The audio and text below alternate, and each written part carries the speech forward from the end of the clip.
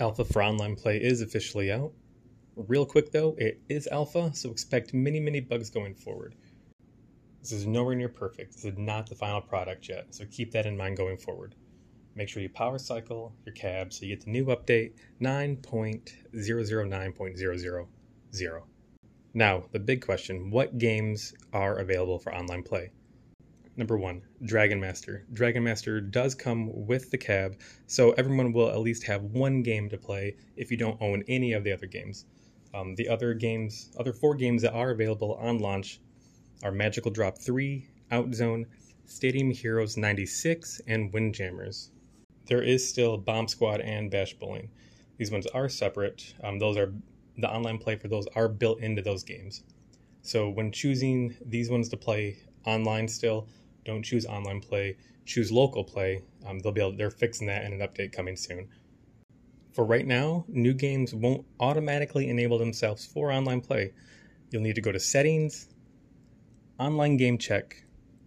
After you select it, it will update which games have online play and will have a little tag next to the title showing you which one's for online play. It'll actually say online play next to the game. So easy to find out which ones. After that, go to the game you want to play online. It'll give you an option for online or local. Choose online, obviously, if you're going to go online. Currently, there is no room locking. So if you're trying to get in with someone specifically, let them know so they can jump in at the same time. Room locking is coming in the future, but it'll have some kind of pattern or code you have to set to get in with your buddy specifically that way. Michael did say in his video that messaging is coming. I think they're going to talk about it more next week, is what he said. So hopefully we'll see what kind of messaging options, or if we type it in or whatever coming up, we'll see on that. Now, there's obviously going to be bugs. They want feedback. This is alpha. Feedback for online play, send it to online@iircade.com for any feedback for online play, bug issues, whatever. That's where they want those to go.